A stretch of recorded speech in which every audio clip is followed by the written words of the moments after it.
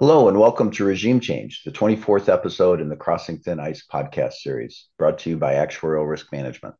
My name is Max Rudolph, and as always, I'm joined by Dave Ingram. We all have our definition of where we are geopolitically, economically, and technologically at a current time, and the pandemic showed that other factors can also play a part. The concept of regime change helps us think about how these complex systems change over time and how strategies must evolve and anticipate them. This podcast will deviate from our typical format.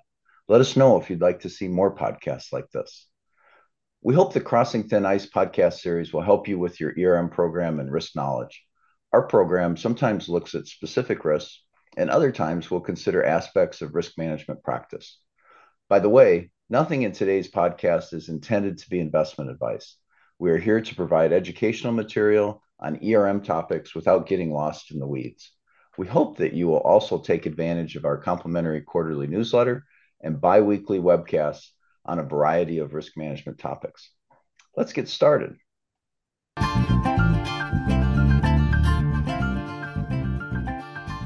Regime change is one of many names.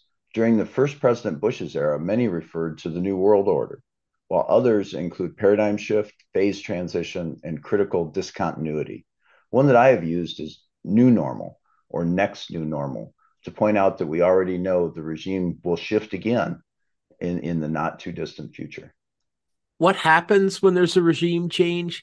A regime change can be major, or it can be less totally disruptive. But in a total regime change, you find that all the old rules of thumb that you've been living by and that society's been operating under no longer work. You'll see that major industries will fall away. The old example of the buggy whip manufacturers that just don't have a market anymore, but new industries will rise, and predominant thinking on a lot of major topics shifts, and people's mood changes. Hopefully, in our current situation, is something more positive. What countries in the world are the leading countries will change. And in addition, there might be major religious changes as well. And the whole path of economic progress may change in a major regime change. The mathematical models that we all, as actuaries, spend a lot of time on are based on a lot of approximations and simplifications of the real world. And so some or all of those models will stop working. And we'll have to start calibrating anew our mathematical models. And as I said at the outset, those could be all happening at once, or one or two or three of those changes could be happening, depending on how significant a regime change we're experiencing. One way to think of these regimes is through cycles, whether it be continuous long waves or the century-long cycles called turnings we see presented by Neil Howe.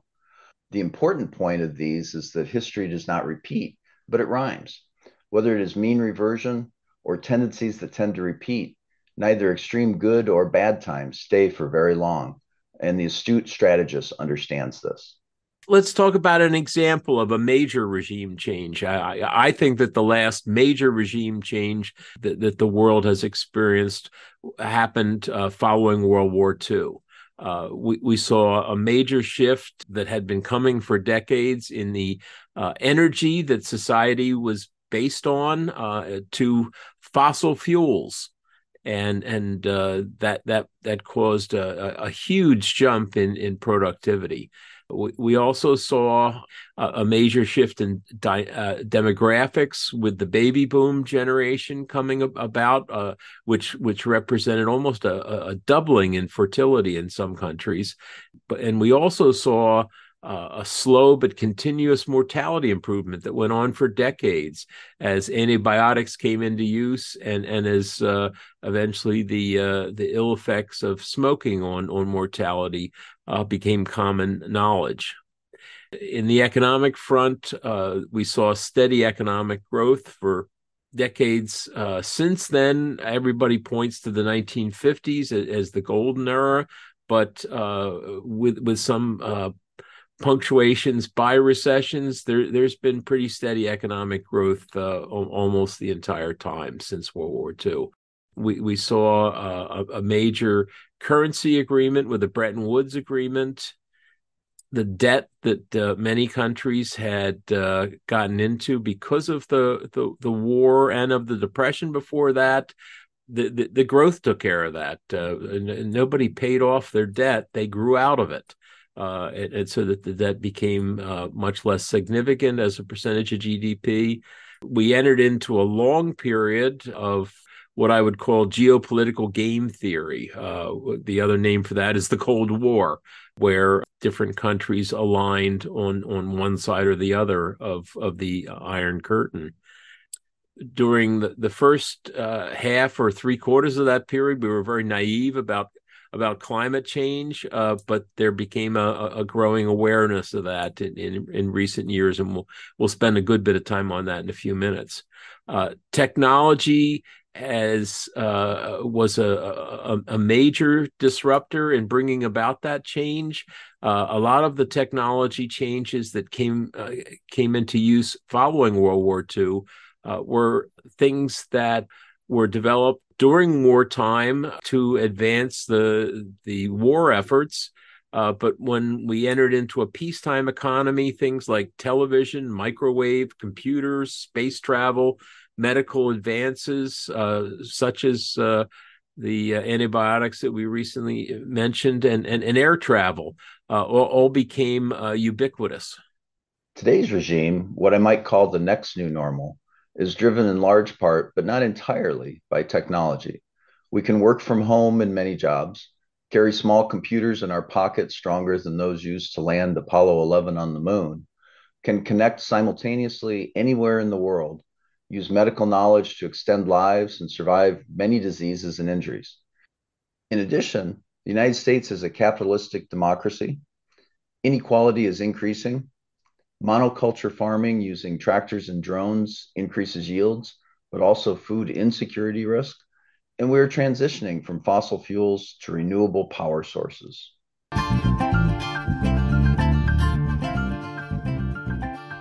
Are you challenged to meet your need for actuaries? Actuarial Risk Management can help. ARMS Data and Modeling Institute, or DMI, is a team of talented and experienced modeling actuaries working with an extensive bench of senior consultants. ARM will partner with you to shift all or part of your actuarial and modeling needs to the DMI at a significant cost savings without sacrificing integrity.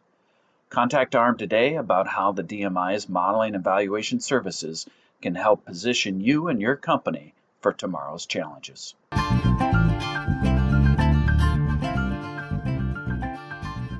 So our main point here today is that we think that we are inevitably rolling towards a new regime change.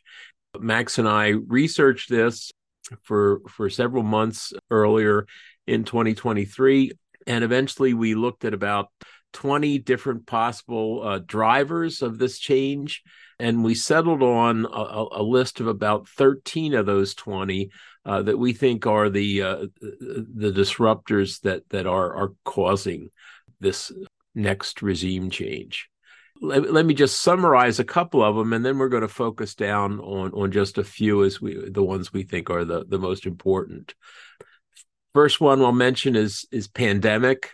Obviously, the pandemic was a major disruptor to human society.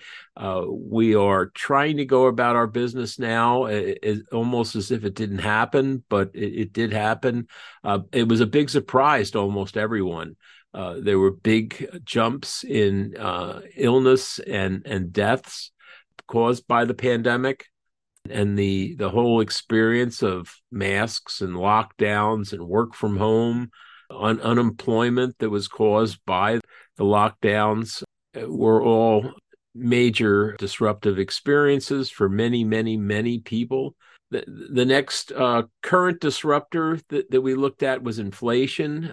Inflation reared its head in most countries for the first time in almost 40 years. We've also started to see some climate transition effects, and we think those effects will be growing.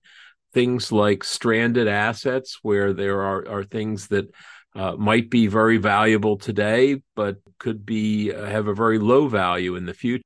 You'll also see climate transition effects in the to the extent of hardening of coastal habitations, and distortions caused by tax benefits that are given to different activities and any other incentives. We've also heard a lot of talk about globalization decline. Certainly, the amount of global trade was much reduced during COVID's first wave.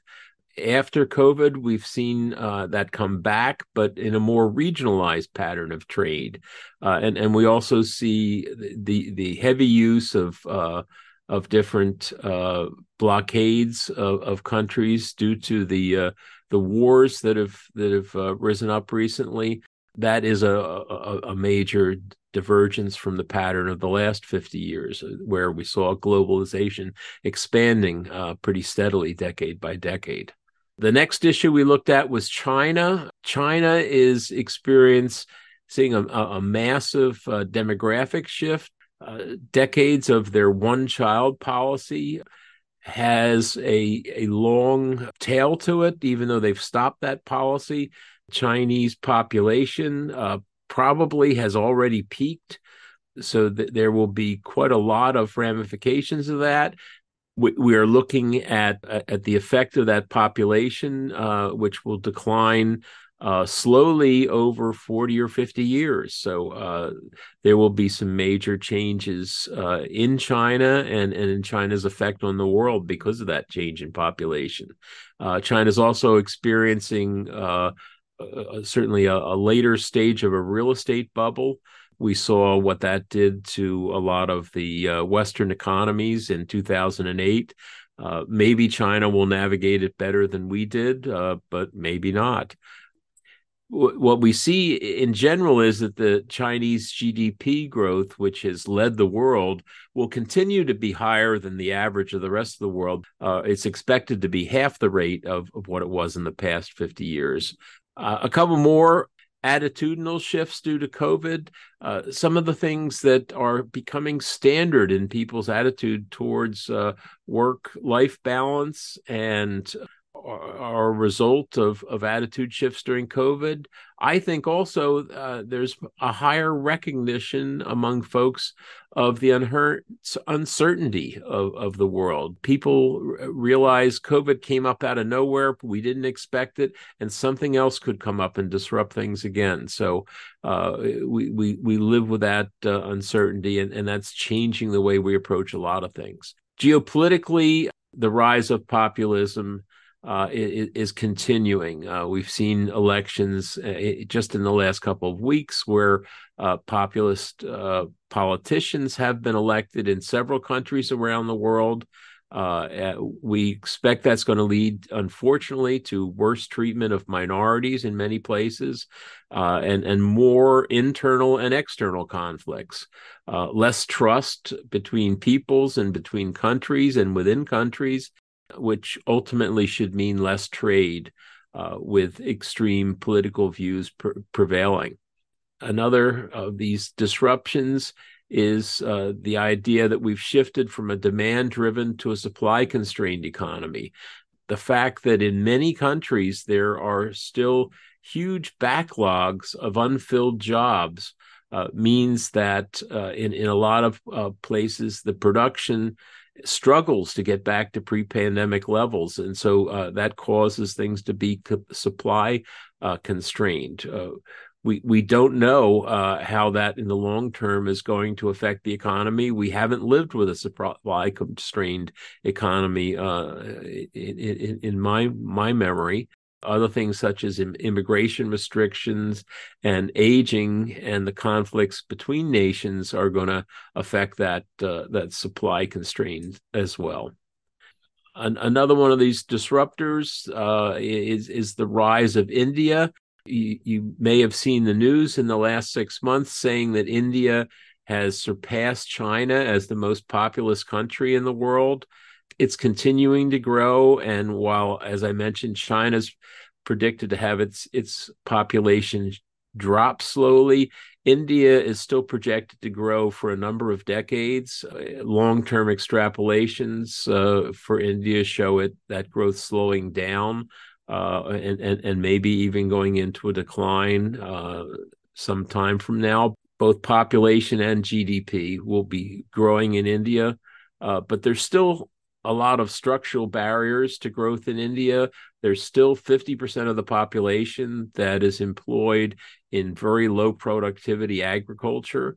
They are working to reduce them, but still they're not hitting goals they've set for themselves in growing manufacturing, but they are seeing strong growth in the tech sectors. After we whittled down our list of disruptions to 13, it was still too bulky to work with. So we picked 4 to focus on: climate, debt, demography, and technology. Let's look at each of these 4 disruptions and highlight something about each of them, picking from historical, recent, and future periods. For the direct effects of climate, since the Ice Age, Earth's climate has been stable, with cyclical temperature changes rarely over half a degree. Recently, the atmosphere and oceans have been warming. Livability in hot temperatures is an issue in some locations, and sea level rise is impacting many in low-lying areas as coasts retreat and hurricanes and convective storms cause crater damage. Livability in hot temperatures is an issue in some locations, and sea level rise is impacting many in low-lying areas as coasts retreat and hurricanes and convective storms cause greater damage than we've seen previously. In the future, money spent to repair damaged infrastructure or hold back the impacts of an increasingly changing climate can't be spent elsewhere for things like education, health, or widening of the safety net. A second one of these top 4 is debt. There was very high government spending and increases to money supply in very many countries during the pandemic. And in addition, at the same time, there was high corporate borrowing due to low interest rates. The IMF projects the level of government debt to GDP to be very high going forward. They're expecting the advanced economies to average over 110% of GDP as their government debt, and with low to middle income countries averaging between 45 and 70%. And the G7, the top economies, averaging all the way up at 127%. That's just amazing to me, as for a long time, many people thought that something in the range of 90 to 100% of GDP was a barrier that if you crossed it, there were extremely negative consequences. But as Max just said, debt crowds out other spending and investing. So that's going to be a major problem in the ability of government to fund any of the changes that are needed to meet any of the challenges that we've just mentioned. In addition, the high corporate debt and certainly the personal debt often leads to bankruptcies, which is extremely disruptive in and of itself. Some say that demography is destiny, and much of tomorrow's distribution by age, sex, and other characteristics are pretty much known today. Many recent college graduates will actually see the next century. Fertility is down and below sustainable levels in many countries, meaning they can only grow through immigration. The old age dependency ratio, comparing the number of elderly to the number working, is expected to increase over time, with the ratio nearing 1 retiree for each worker in China before 2100. That's just incredible. Sub-Saharan countries like Nigeria will have excess population for many years, while India will overtake China before peaking. As we discuss these factors, I'm sure it has become obvious to you that interactions between them will also be important to manage. Think of an aging country with high debt where extreme weather events occur regularly. It's not hard to develop challenging scenarios. I've written papers where we had to agree only to mention a Mad Max scenario once. But there is hope. Our last disruptor has historically left mankind better off. And that leads us to our last major disruptor of technology. And while almost all the stories we've been telling for the last few minutes have been negative, this is one that we certainly hope will be positive. We think that in the future, there's a number of technologies that are either already in existence or are in late stages of development that will be positive, such as artificial intelligence, quantum computing, gene technology, grid batteries, extended reality, 3D printing, and human computer interfaces.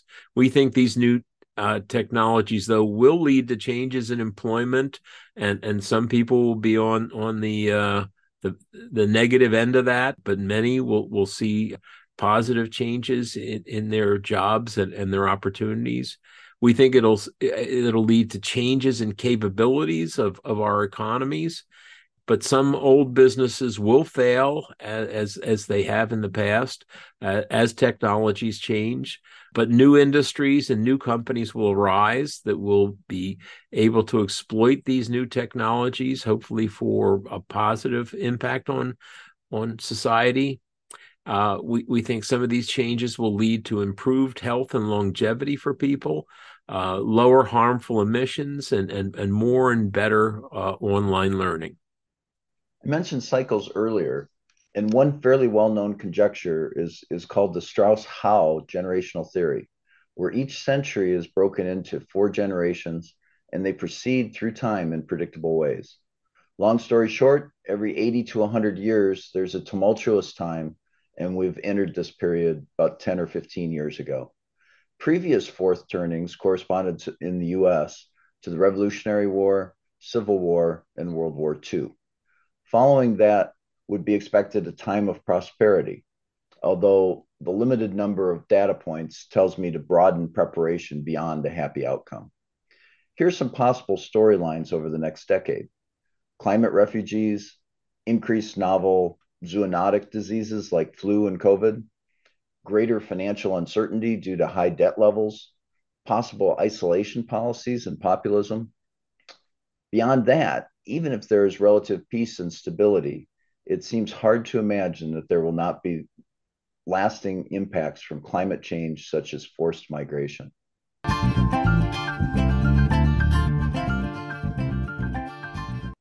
We all live within a complex web of physical, political, economic, and social systems.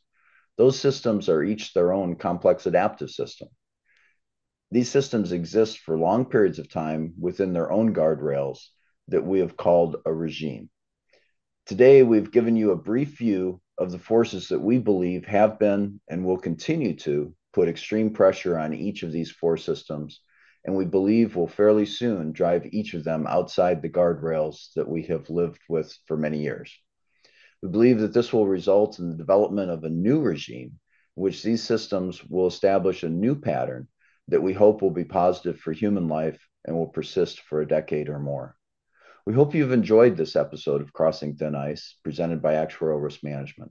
If you found it valuable, please like, subscribe, and share with your colleagues.